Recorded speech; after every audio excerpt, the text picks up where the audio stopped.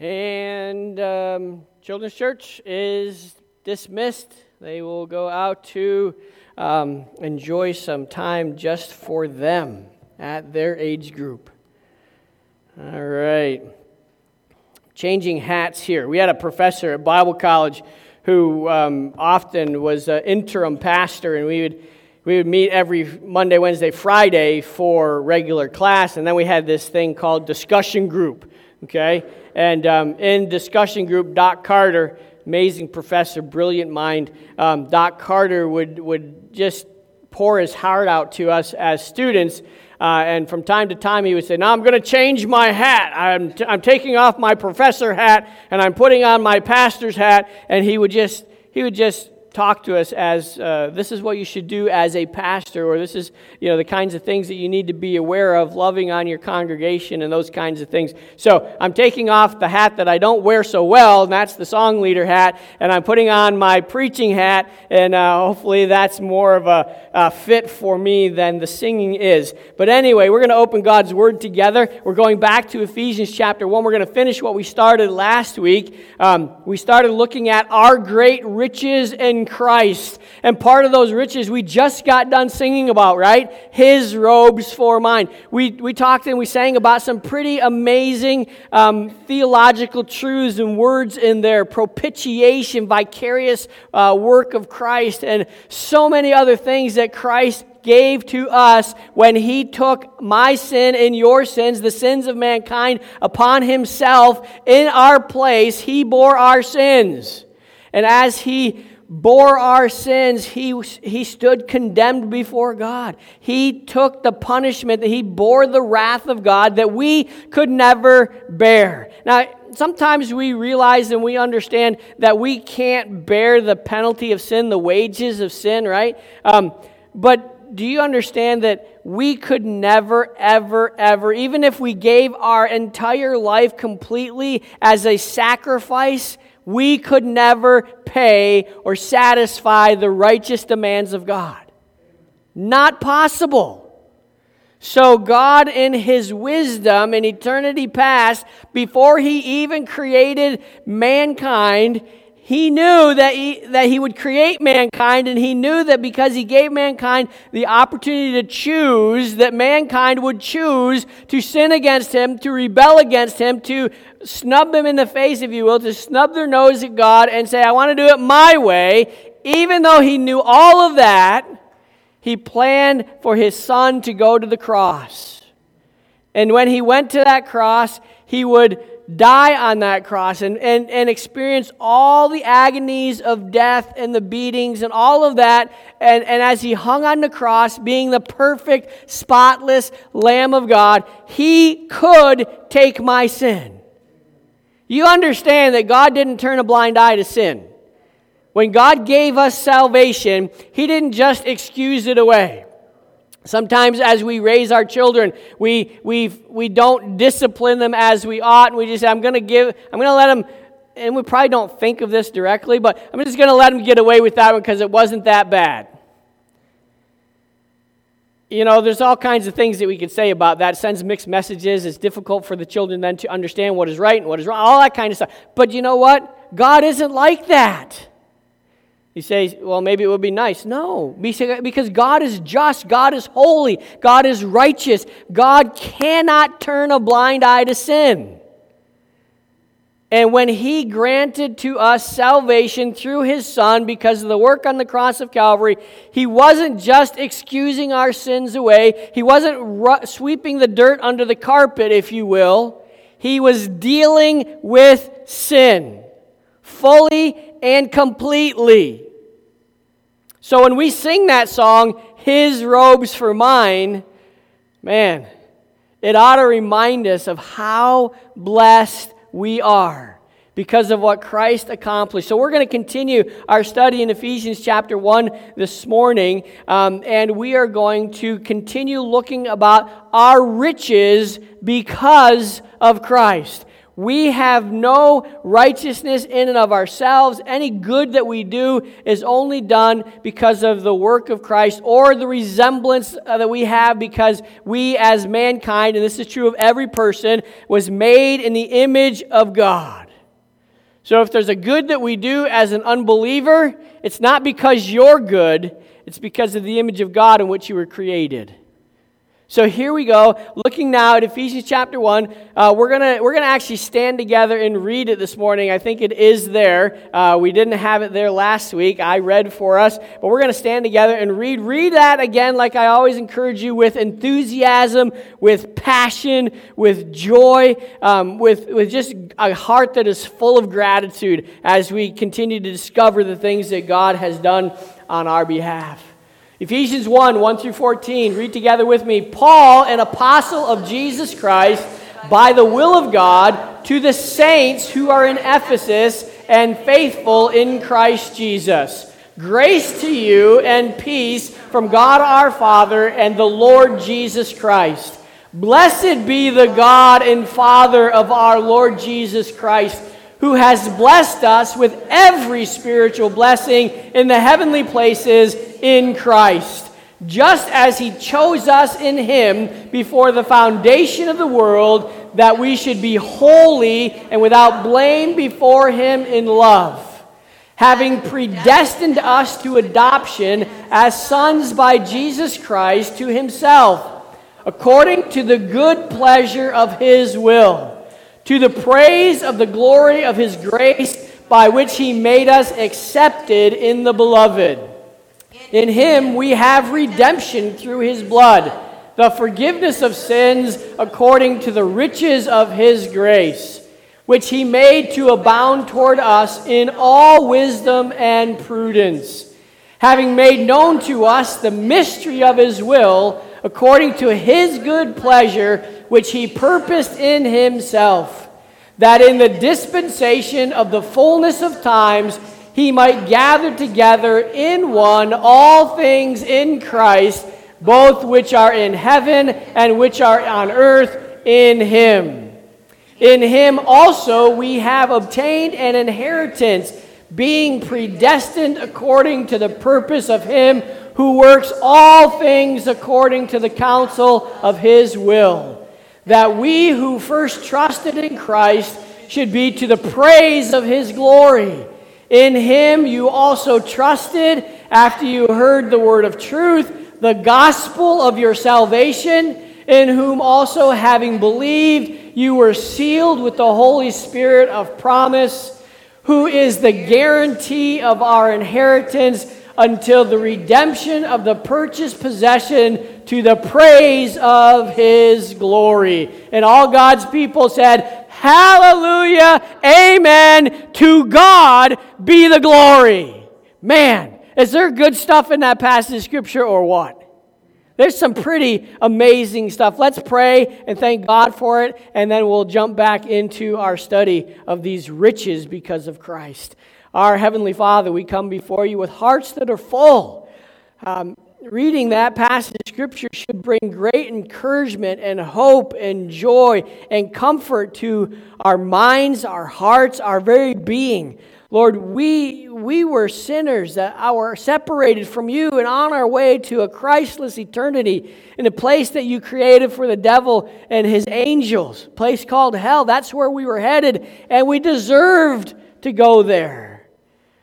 But because of what you did through your Son, Jesus Christ, on the cross of Calvary, a plan that you had in place in eternity past, you chose us, you redeemed us, you sealed us. You have promised us now an inheritance that awaits us in heaven. And that's an incorruptible inheritance. And wow, how amazing you are. When we sing that song, Amazing Grace, My Chains Are Gone, there is so much truth in reminding us and realizing all that you have done for us. It truly is amazing, and we do stand in awe of who you are for all that you have done and all that you continue to do in and through us.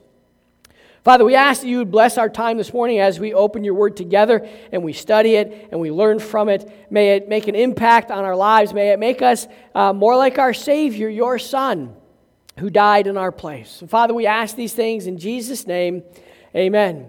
Thank you. You may be seated. So we're going to quickly look through what we studied last week, and then when we get to the second part, we're going to pick up some new stuff that we haven't looked at yet in our study in Ephesians 1 through 14. So, first of all, we saw that Paul presented the book, and the purpose of the book was to remind the church that they are the body of Jesus Christ. And that doesn't mean just the church in Ephesus or the churches in Ephesus. You do understand that when Paul wrote letters to the Ephesians, it probably wasn't just to one church in Ephesus. It was probably to several churches that had started, and so they passed that letter from church to church, and they read it, and people memorized parts of it, or as much as they could.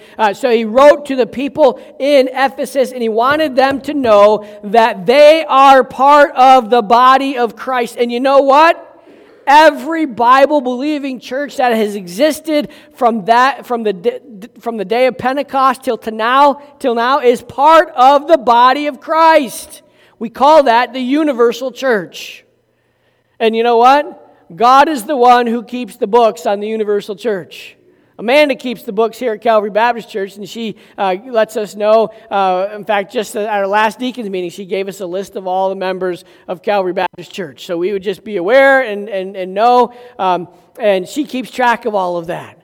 And as much as we try, sometimes there are people who are brought into the membership of Calvary Baptist Church that don't know Jesus as their Savior. Because we're only men, we see the outside, we don't see the heart. We judge the fruit, we try to do the best we can when we welcome people into membership. But sometimes there are people who are not saved that become members of a local church. But not so in God's church, not so in the universal church, because God knows the hearts. He knows every time the Holy Spirit places an individual into the body of Christ, and that person doesn't get placed there by mistake. They truly are saints. So if you're sitting here this morning as part of Calvary Baptist Church or some other local fellowship, and you know Jesus Christ as your personal Savior, I can call you a saint. And you say, well, Pastor, you don't really know me that well. And I tell you, you know from the stories I tell when I was growing up, I certainly didn't act like a saint when I was growing up, right? And I know that many of you didn't. Some of you were saved later in life, or some of you were saved and then walked away from the goodness of God and did your own thing for a while. And the things that you did don't have saint ringing aloud from them. But you know what? Because Jesus died on the cross of Calvary, and because He purchased our redemption, and because when we trust Jesus Christ as our personal Savior, that's a once-for-all thing. And if our profession of faith was genuine, that we are saved regardless of what we do. Now, I'm not giving you an excuse to go out and live a sinful life. Because if you're truly saved, that's not going to be your desire. Your desire is going to be live for the Lord. And when you do walk away from the Lord, you know your heart is pricked by the Holy Spirit who acts as even more than our conscience to convict us of our sins. But saints we are, because Jesus paid the penalty for our sins.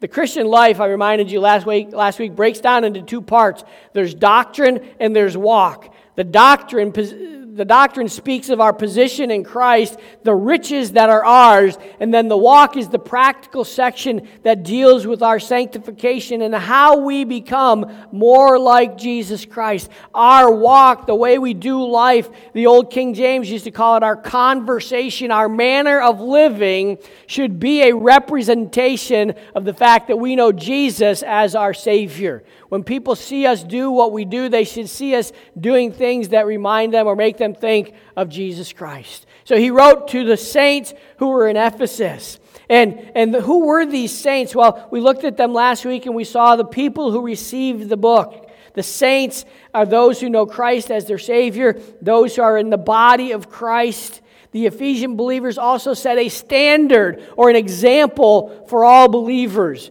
We reminded ourselves that these Ephesian believers and these truths should be found in our lives as well. The Ephesian believers, they labored hard for the cause of Christ. They didn't sit back and take it easy. They weren't there for a free ride. They were serving the Lord, and they were serving Him well and serving Him hard. They were long-suffering, or they were patient. okay? You and I, we must be patient with one another. I understand that sometimes I'm not as patient as I could be. My wife knows that. And other people who spend a lot of time with me know that I'm not as patient as I could be. But truth be told, that's probably true of most of us. We could all be a little more patient with one another. We know that there's a passage of Scripture that says that we need to be, let our speech be seasoned with grace. So in other words, the things we say should be gracious things to other people. But I like to encourage people along the same lines or similar lines that we need to be gracious hearers as well. We don't need to take offense every time somebody says something that we might think is the wrong thing.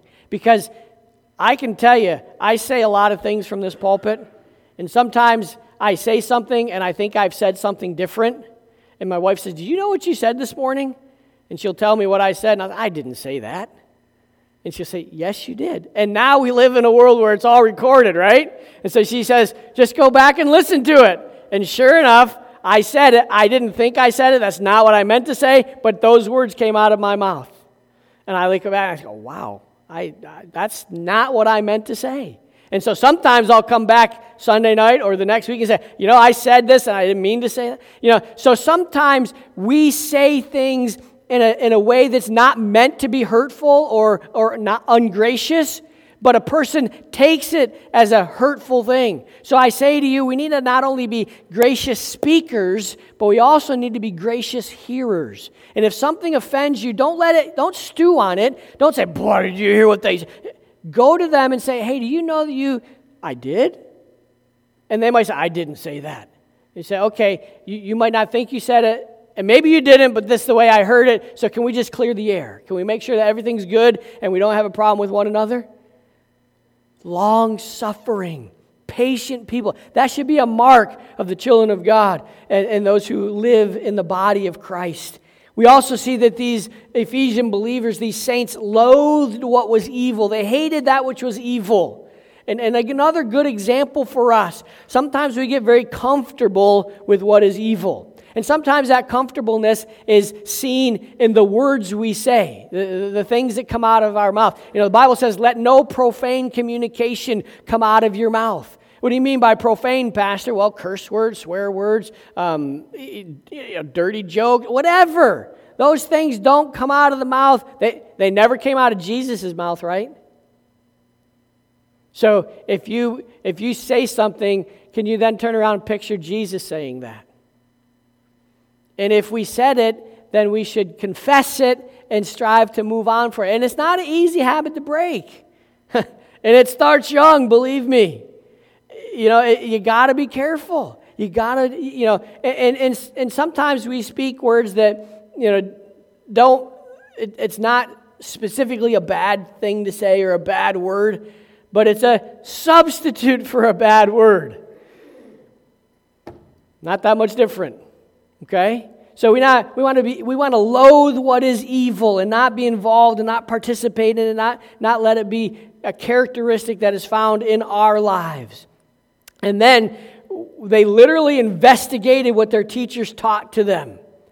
Paul comes in and he starts teaching them, and you know what? They checked him out. They wanted to make sure that what he said was true and right. So they literally investigated the teachers, and that's why I said this before, the people who stand behind this pulpit is not just going to be any person, okay? It's going to be somebody that I or the deacons or the leadership of this church know and trust, or like when we host the conference, I told Brian King, because last couple times we've hosted conferences, we've hosted Friends of Israel, and I have no problem with Friends of Israel. They do an amazing ministry, but the last speaker, he was speaking up here, okay? And a lot of people who are in our church and other churches didn't get what he was saying. He used to be the seminary dean at Clark Summit University. So he was like way over everybody's head. And the last guy, he told us what was going on through the ministries of Friends of Israel, but he didn't really say, okay, let's take our Bibles and open to this passage and let's dig in. So I told Brian, I says, listen, we're happy to host the conference, but we want a good old-fashioned Bible conference. We want somebody who's going to come and open God's Word and expound the Word of God to us. And so, a couple months later, he comes back and says, hey, we've got a speaker. And his name is Pastor Mark Wiley. He's been pastoring down in New Jersey for 35 years or longer. Same church, and he gave me his biography, or he gave me his name, and I checked out his church, and I checked him out, and he won an alumni award last year from Clark Summit University, so it was easy to check him out. And yeah, he's going to be a great speaker. I trust him to stand behind this pulpit and to preach God's Word to us. And that's what we need. We need to check out and make sure that the people who teach from this desk, or here's another one, don't get mad at me when I say this, that the people that you listen to on the radio or the people that you turn in on Christian TV, you want to make sure that they are speaking the truth and not some nonsense. Can I tell you an inside story? And I know it's going to go out all over wherever it goes. I had somebody say to me, what I was looking for in a preacher is somebody who preaches the Bible. Stories are okay. And I said, well, that's good because I tell a lot of stories. My wife says sometimes you tell too many. But you know what? This person went on to say, but I really like when somebody opens the Word of God and says, let's look at this passage of Scripture. And I said, well, you can ask anybody that goes to our church, and they'll tell you that's what you get at Calvary Baptist Church. We open a passage of Scripture, and we study that passage of Scripture. We expose it, expository preaching. We expose the text. And she says, I'm trying to think of the person that I like to listen to on the TV, and I can't remember his name. I said, well, is it David Jeremiah? No. Is it John MacArthur? No. She yells across. She says, hey, to her husband, what's that guy's name that we listen to on the TV? And somebody standing next to her says, is it Joel Osteen? And I'm like, oh, please no, please no. And that's who it is. And I'm like, I'm sorry if you don't, I don't think that Joel Osteen uses his Bible when he stands behind his pulpit. He makes you pledge to it, and then he sets it down and doesn't open it again. So, we will not stand for that in this church. I tell you that right now. And neither has anybody else who pastored this church stood for that. We will stand, and we will stand on the truth of the Word of God, and we will not turn from it. And if you think we are, please come talk to us, because we need to know why you think that. All right? So we must stand for what is true. And then we also see that these Ephesian believers were not lacking in their desire to do what was right. They had a desire, they had a passion, they had a commitment to do what was right for others. Not only those who are in the church. Paul wrote to the Galatian believers and says, to those of you who are followers of Jesus, do what is right, do what is good, start in the household of faith, and then move out from the household of faith so that you're ministering to the needs and sharing the good news of others, to others, and ministering to them and doing what is right. So they did not lack in their desire to do what was right. And then last week we just barely broke the seal on number 2, where it talks about promoting the blessings from Christ. We looked at what we called the EOB, or the explanation of benefits.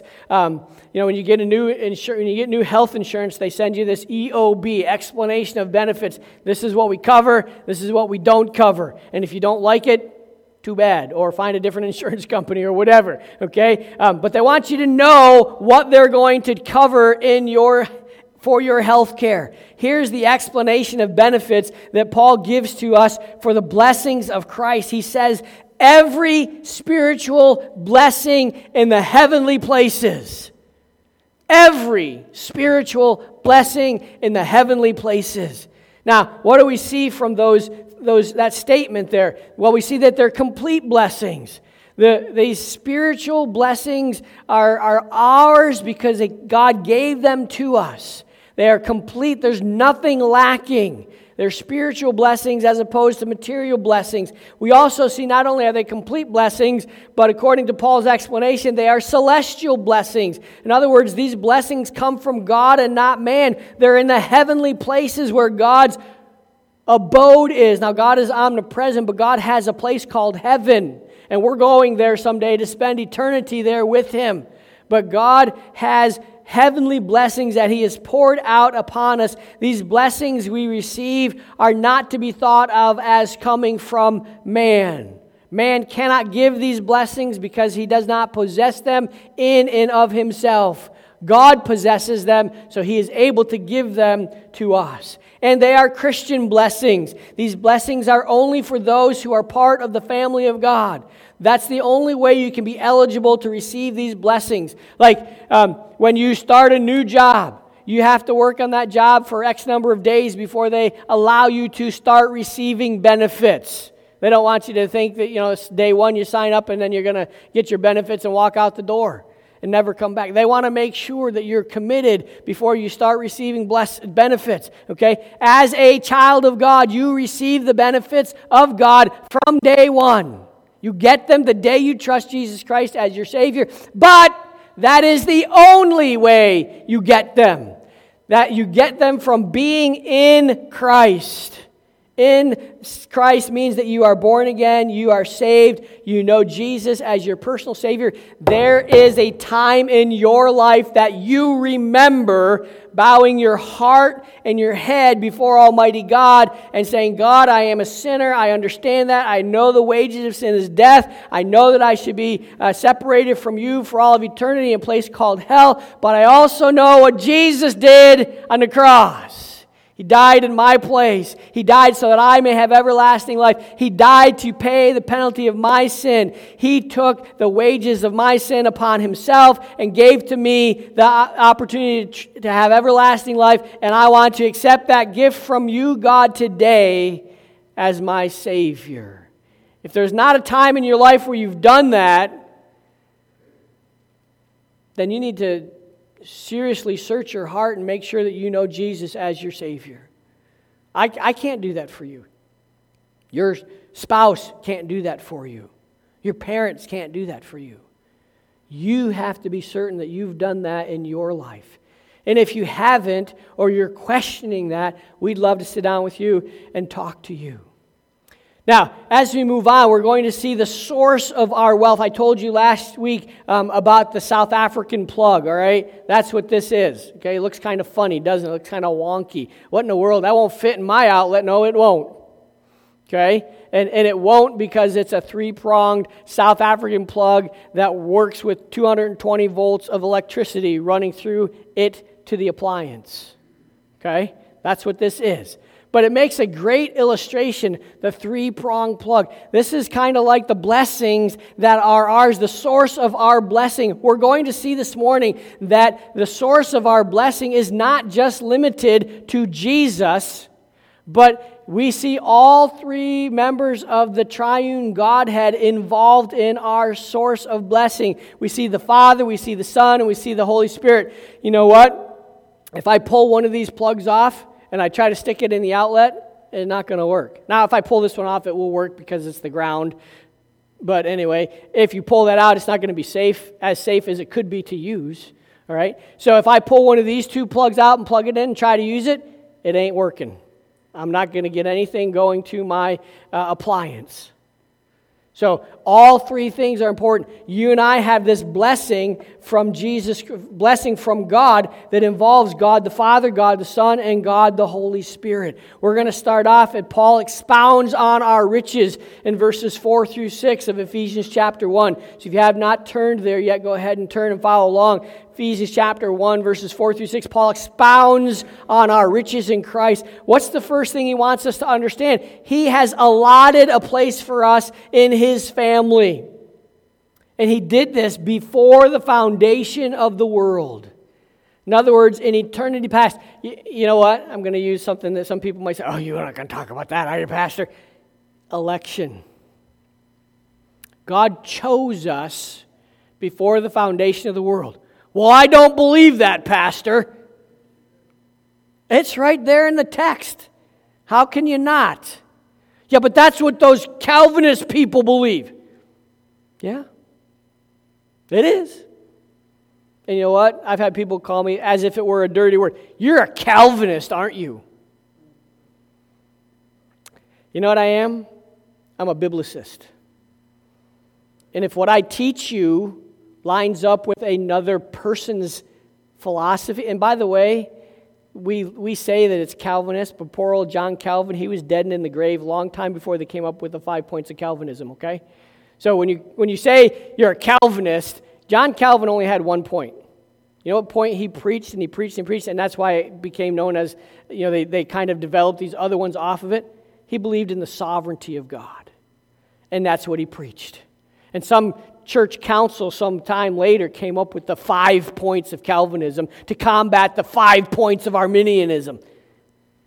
Let's just stick with what the Bible says. Okay? I don't care if you call me a Calvinist, and I don't care if you... That's a little harsh.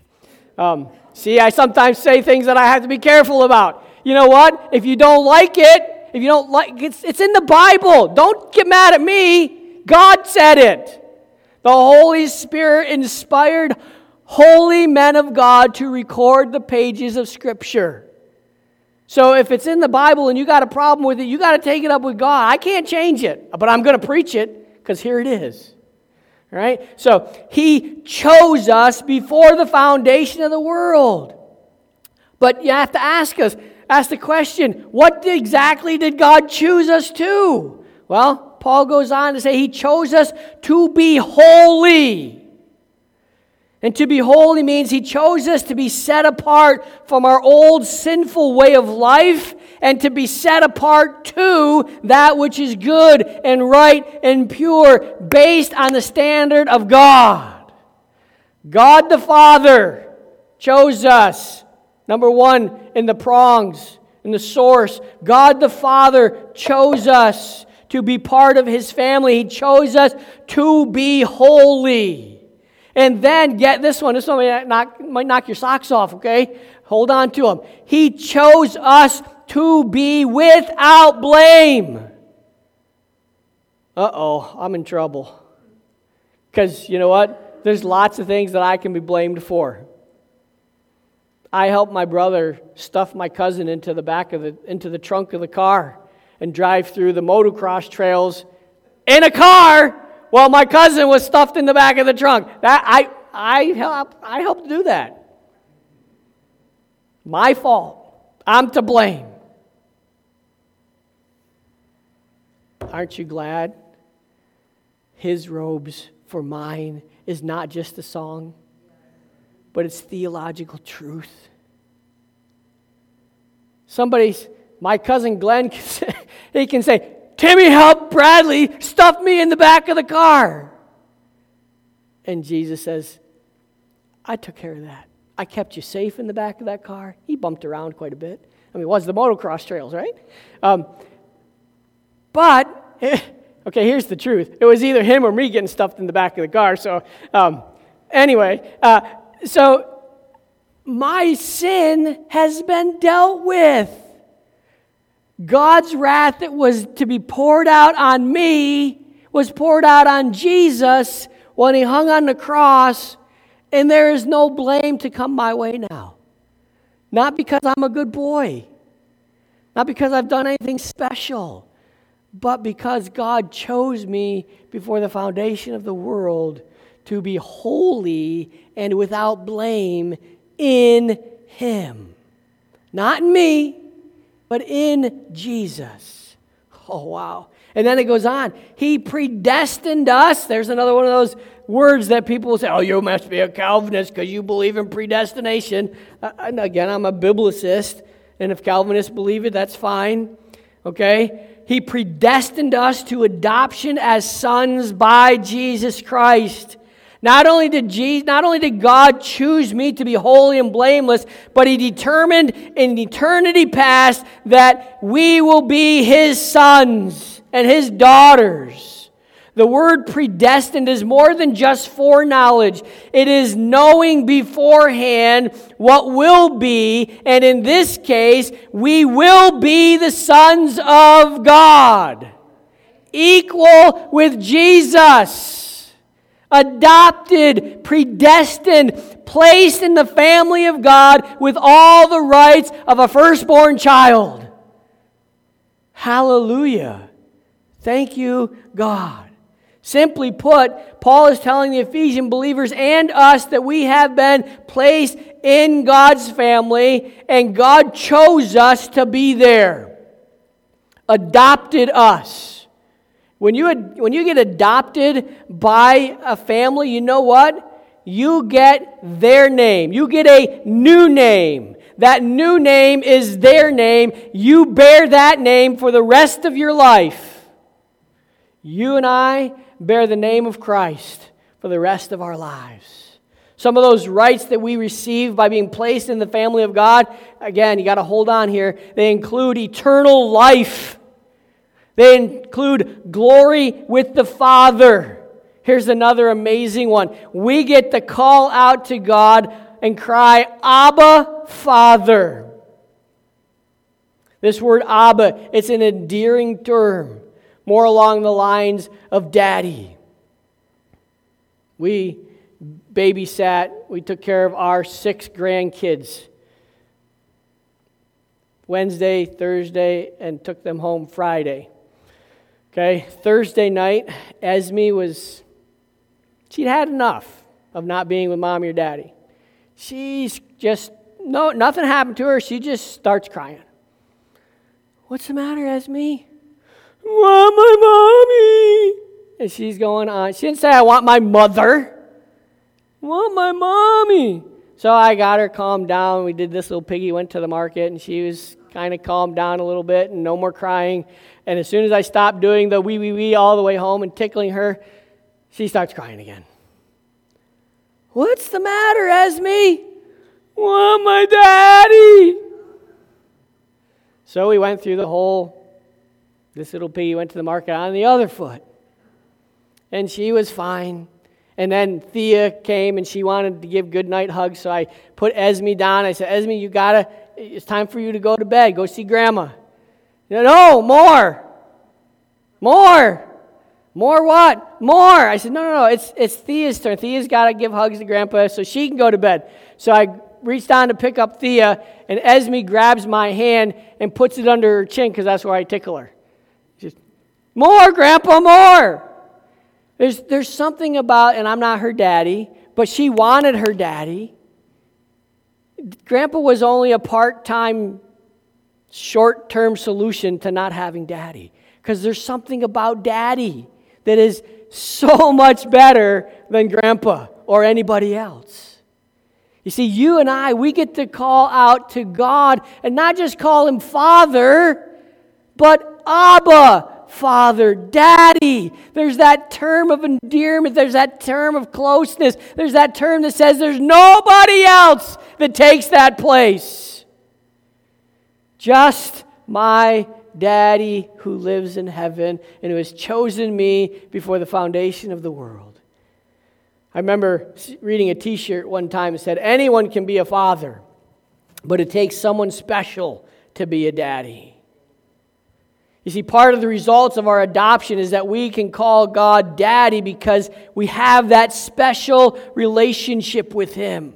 There's nothing like it. Listen to what John MacArthur says in his New Testament commentary. He sums it up quite nicely. He says, to be saved is to have the very life of God in our souls, His own Spirit enlivening our spirit.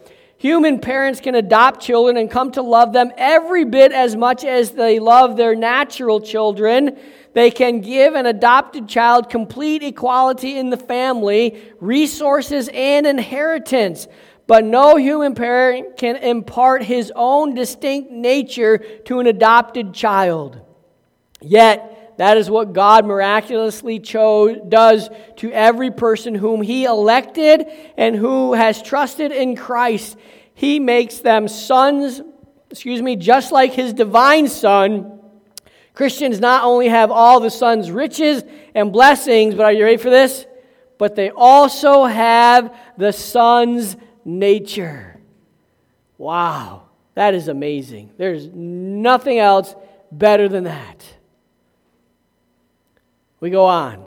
He has made us accepted in the beloved. Not only has He adopted us and allotted us a place in His family, but He made us accepted in the beloved. This word accepted, when we think of this word, it may indicate that we are allowed or tolerated. Okay, I'll accept that. You didn't do a great job on your homework, but I'm going to accept it as being turned in because you're at least giving me what you did. I'm going to accept that. That's not this idea of acceptance, okay? God isn't just like, okay, I guess I'll let you. You haven't done everything right. You haven't done.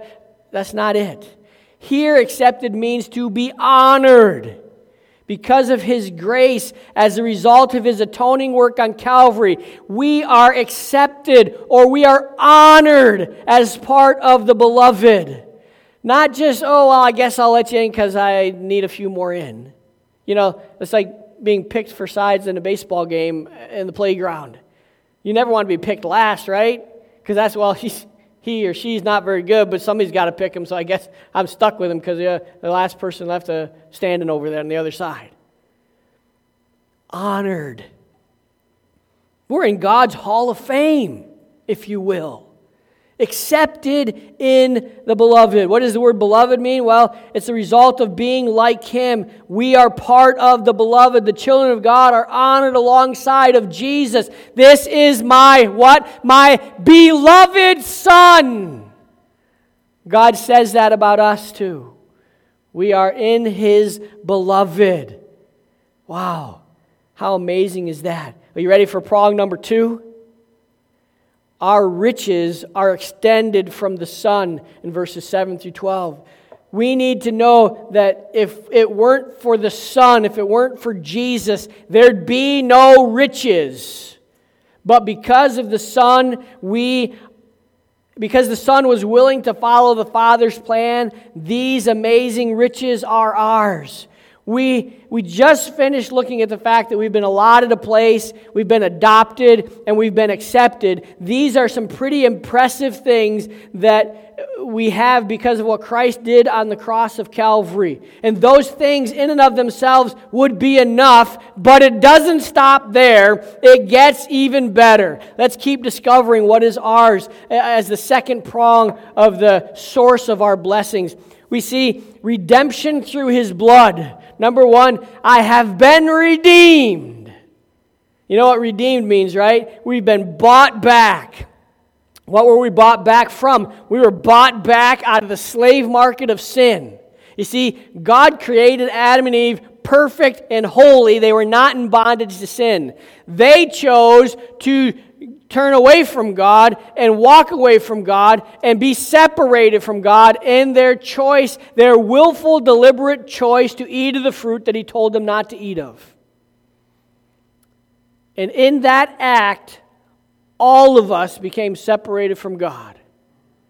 You say, well, that's not fair.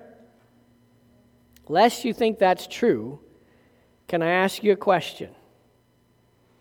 Has there been a day in your life where you haven't sinned? Nope. You know what? If it were Tim in the garden and not Adam in the garden, and it were Barb in the garden and not Eve in the garden, we would have done the same thing. Because we like to please ourselves. I mean, Satan comes along, he says, hey, listen to me. You know what? I got something for you. You know this God that created you? Have He said? Did He really say that you can't eat from every tree in the garden? Casting doubt upon who God is. And so she begins to think about, yeah, He did. He said, don't eat of it and don't even touch it, adding to God's word, which we shouldn't do, lest we die. And Satan went on to try to convince her. You know, he really doesn't want you to eat of the fruit because he knows, God knows, the moment you eat of the fruit, you're going to become just like him. Oh, wait a minute. I can become a God? You know what? He hasn't changed his approach since that day in the garden. He's trying to get people to look out just for themselves. Want what they want. Want what they think is best for them. To doubt what God says is best for us. But God provided redemption for us through the blood of Jesus Christ from the slave market of sin. We were all there. We're born in that slave market. And then somebody communicates probably multiple times to us the need of salvation, the fact that Jesus died, paid for the penalty of your sins, and wants you to be part of His family. He wants you back. God is not willing that any should perish, but that all should come to repentance, to receive the redemption that is available to them. God the Father redeemed us through the blood of Jesus Christ. He bought us back out of our sinful slave market, and He paid the price, the blood of His Son, Jesus Christ. And then He gives to us also the remission of sins. The remission of sins. You see, sometimes I think that the idea of forgiveness is beyond our understanding. It's something that without Christ would be impossible for anyone to have. None of us could receive the forgiveness of our sins if it weren't for Jesus Christ. And here's something else. You can't forgive unless you have the blood of Jesus Christ and the work of Christ as an example of forgiveness running through your life. That's why we have the problems we have in society. One of the things people struggle with is to forgive. And believe me, forgiving is not forgetting. When somebody says, you got to forgive and forget. No, you don't. You forgive and you choose not to dwell on the wrong that was done to you. God doesn't forget. He can't forget. He's perfect. But He chooses not to bring it up again. The forgiveness of sins. And then He also gives to us the ability of reasoning and refinement. God has blessed us with these incredible gifts. He bestowed upon us wisdom and understanding, as the text says, the ability to reason from a biblical perspective, or wisdom, has to do with understanding those things that are really important. Things like heaven and hell, life and death, eternity, righteousness, and how to have meaning in life. That is the reasoning that God gives to a child of His when they know Jesus as their Savior. The refinement or the understanding refers to the practical knowledge about everyday living. Since our goal is to please God or become like Jesus in all things, we should be making decisions and choices with that goal in mind. If we are, then we're going to seek God's guidance before making our decisions, and He will help us make wise choices, make good choices, make the right choices. When I think about refining, I think about gold and silver. I suppose you could throw oil in there too, but who wants to we have to have it, but it's not the prettiest looking thing in the world, is it? Gold and silver, shiny. And so, how do these things become shiny and pretty looking? A piece of gold, when you take it out of the ground, you might know what it is. You might be surprised. You might be fooled by fool's gold. But how do they tell if it's not fool's gold? They throw it in the fire. They throw the fool's gold right in the fire right alongside the real stuff. And you know what happens to the fool's gold? It's called dross. It melts and the dirtiness of it all floats to the surface. And the good stuff, the real gold, it also melts. And all the impurities that are in the gold or in the silver, it floats to the top, and then they scoop it off and they throw it away. It's refined now. It's perfect. It's pure. It's it's 14 karat, or it's 20, whatever the highest, 9 karat or whatever it is. 24 karat, whatever the highest rate is. They get rid of all the impurities, and they make it and they shape it into whatever it is that you're paying for. Refined. God refines us. He helps us understand what is right. He helps us become what is pure and holy before Him. You know what this refining process does? It reveals the truth. That's bad stuff. That's good stuff. That's a child of God. That's not. He goes on, and he also says that we have the opportunity to understand the mystery of His will. I believe that Paul is talking about two things here. He's talking first about the gospel message and the impact of this wonderful message. Think about it for a minute. What has the gospel done? Well, according to 2 Timothy chapter 1, verses 9 and 10, the gospel has, number one, abolished death. Who has saved us and called us with a holy calling, not according to our own works, but according to His own purpose and grace, which is given to us in Christ Jesus before time began. And then look at verse 10. For now has been revealed by the appearing of our Savior Jesus Christ, who has abolished death. That's what the gospel does for us. The truth of God's Word, understanding the mystery of His will, abolishes death. I will never, ever, if you know Jesus Christ, you will never, ever be separated from God. You will not die. You will live forever. Not only did He abolish death, but He brought life and immortality to light through the gospel. Life and immortality to light through the gospel message. It's pretty amazing that God gave these things to us. At the right moment in time, God has worked all things out according to His plan. And when they all come into place in our lives, and we let the authority of Jesus Christ rule in our lives, we come to know Jesus and fully know Him and appreciate what He has done. Let me clarify this mystery for you. MacArthur again says, but history belongs to God, not to the puny plans of man or the perverse power of Satan. History is written and directed by its Creator, who will see it through to the fulfillment of His own ultimate purpose. The summing up of all things in Christ. He designed His great plan in the ages past. He now sovereignly works it out according to His divine will, and in the fullness of time, He will complete and perfect in His Son, in whom it will forever operate in righteous harmony and glorious newness, along with all things in the heavens and all things upon the earth. You see, my friends, God has helped us understand that He is the sovereign, loving Creator and planner of our lives. And then He says we are the recipients of an inheritance. Excuse me. What do we inherit? Well, our status is seen in our glorification or our ultimate sanctification, our Christ-likeness, if you will.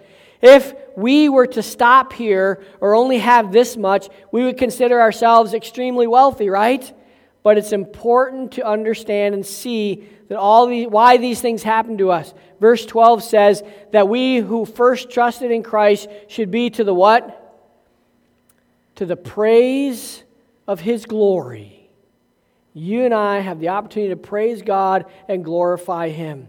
Let's quickly wrap up this with verses 13 and 14, and we see our riches experienced through the Spirit. That's the third prong of the plug.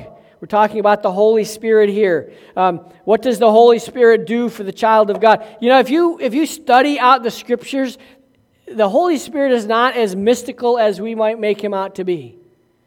The Scripture is pretty clear as to the ministries of the Holy Spirit. What does the Holy Spirit do? Well, He provides for our sealing. Okay? We are being sealed.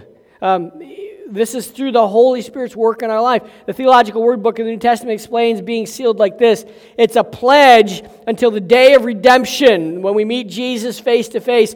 In sealing believers with His Spirit, God makes them His own possession. And that's why Jesus said, and no man can pluck them out of my Father's hands. You know why? Because the Holy Spirit has sealed us there. You aren't going anywhere. You are in the hands of our Father because of the Holy Spirit.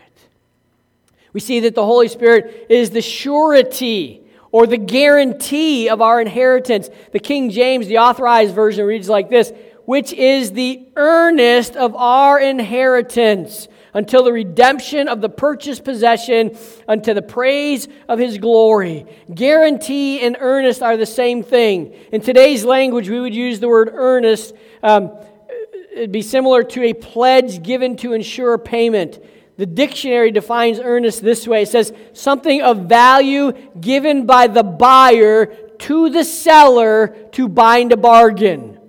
Now, we live in an age where cash is king, or a check that's supposed to represent cash. So your earnest, your guarantee is your down payment. You can say you're going to buy the house, but until you put the money down, that deal ain't going through. You got to put the money down. You got to have a guarantee. You got to have a surety, if you will. You see, God gave the Holy Spirit to His children kind of like a pledge.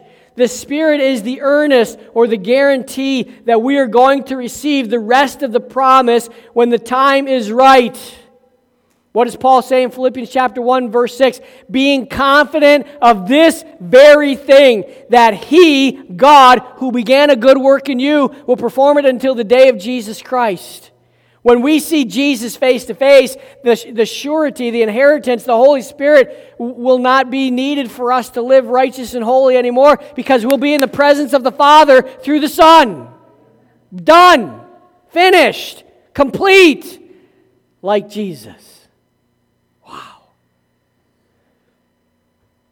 Becker says it this way. He says, the Spirit as the present earnest of our future inheritance guarantees our complete, final salvation. In other words, eternal communion with God. That's a blessing beyond what I think we can fully understand and comprehend at this point. We have such a lot, and I'm not going to go through and review all of it. We've already done that. But would you agree with me that we are blessed?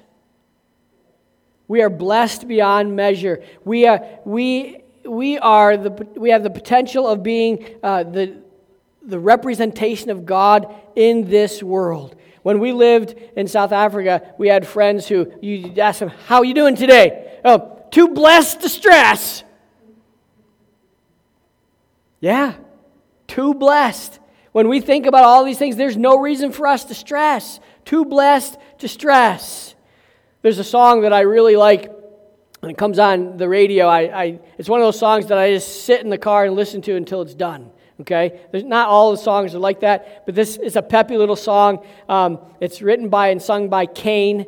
If you haven't heard of them, you may want to go home and listen to it afterwards. You just Google the song. It's called I'm So Blessed. Let me read the lyrics for you quickly. I'm so blessed. Hallelujah, I'm blessed. I'm so blessed.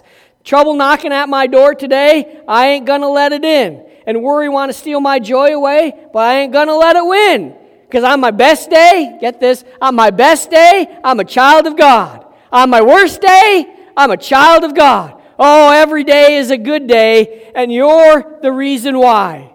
I'm so blessed, got this heartbeat in my chest. No, it doesn't matter about the rest. If I got you, Lord, I'm so blessed.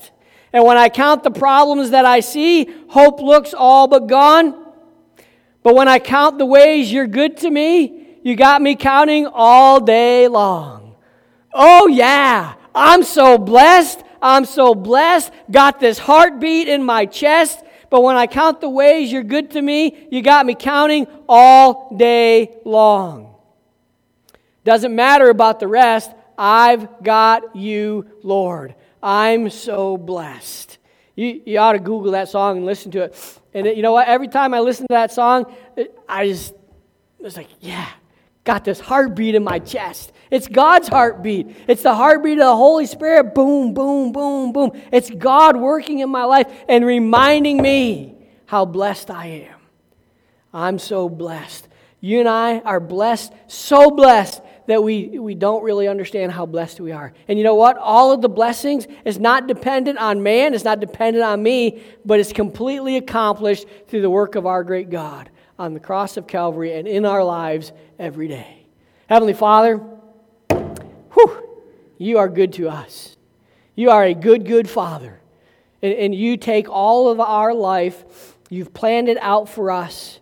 And as we yield to you, as we submit to you, as we let you work in our hearts and in our lives and in our minds, and you form us more and more into the image of your Son and our Savior, we understand how blessed we are. This morning we want to say thank you, but that's probably not enough just to say thank you. Father, Paul is asking the Ephesian believers, when they look at how blessed they are, to simply give their lives to Christ. Not for salvation, because that's already done. That's why we're blessed. But simply give our lives to Christ for His service, for Him to use as He sees fit. So, Father, may we say more than just thank you. May we express our gratitude by presenting ourselves to you as a living sacrifice that you can use, holy and acceptable. It's the only reasonable thing for us to do. Father, thank you again for the inheritance that you have given to us through your Son and our Savior, Jesus Christ, in whose name we pray. Amen.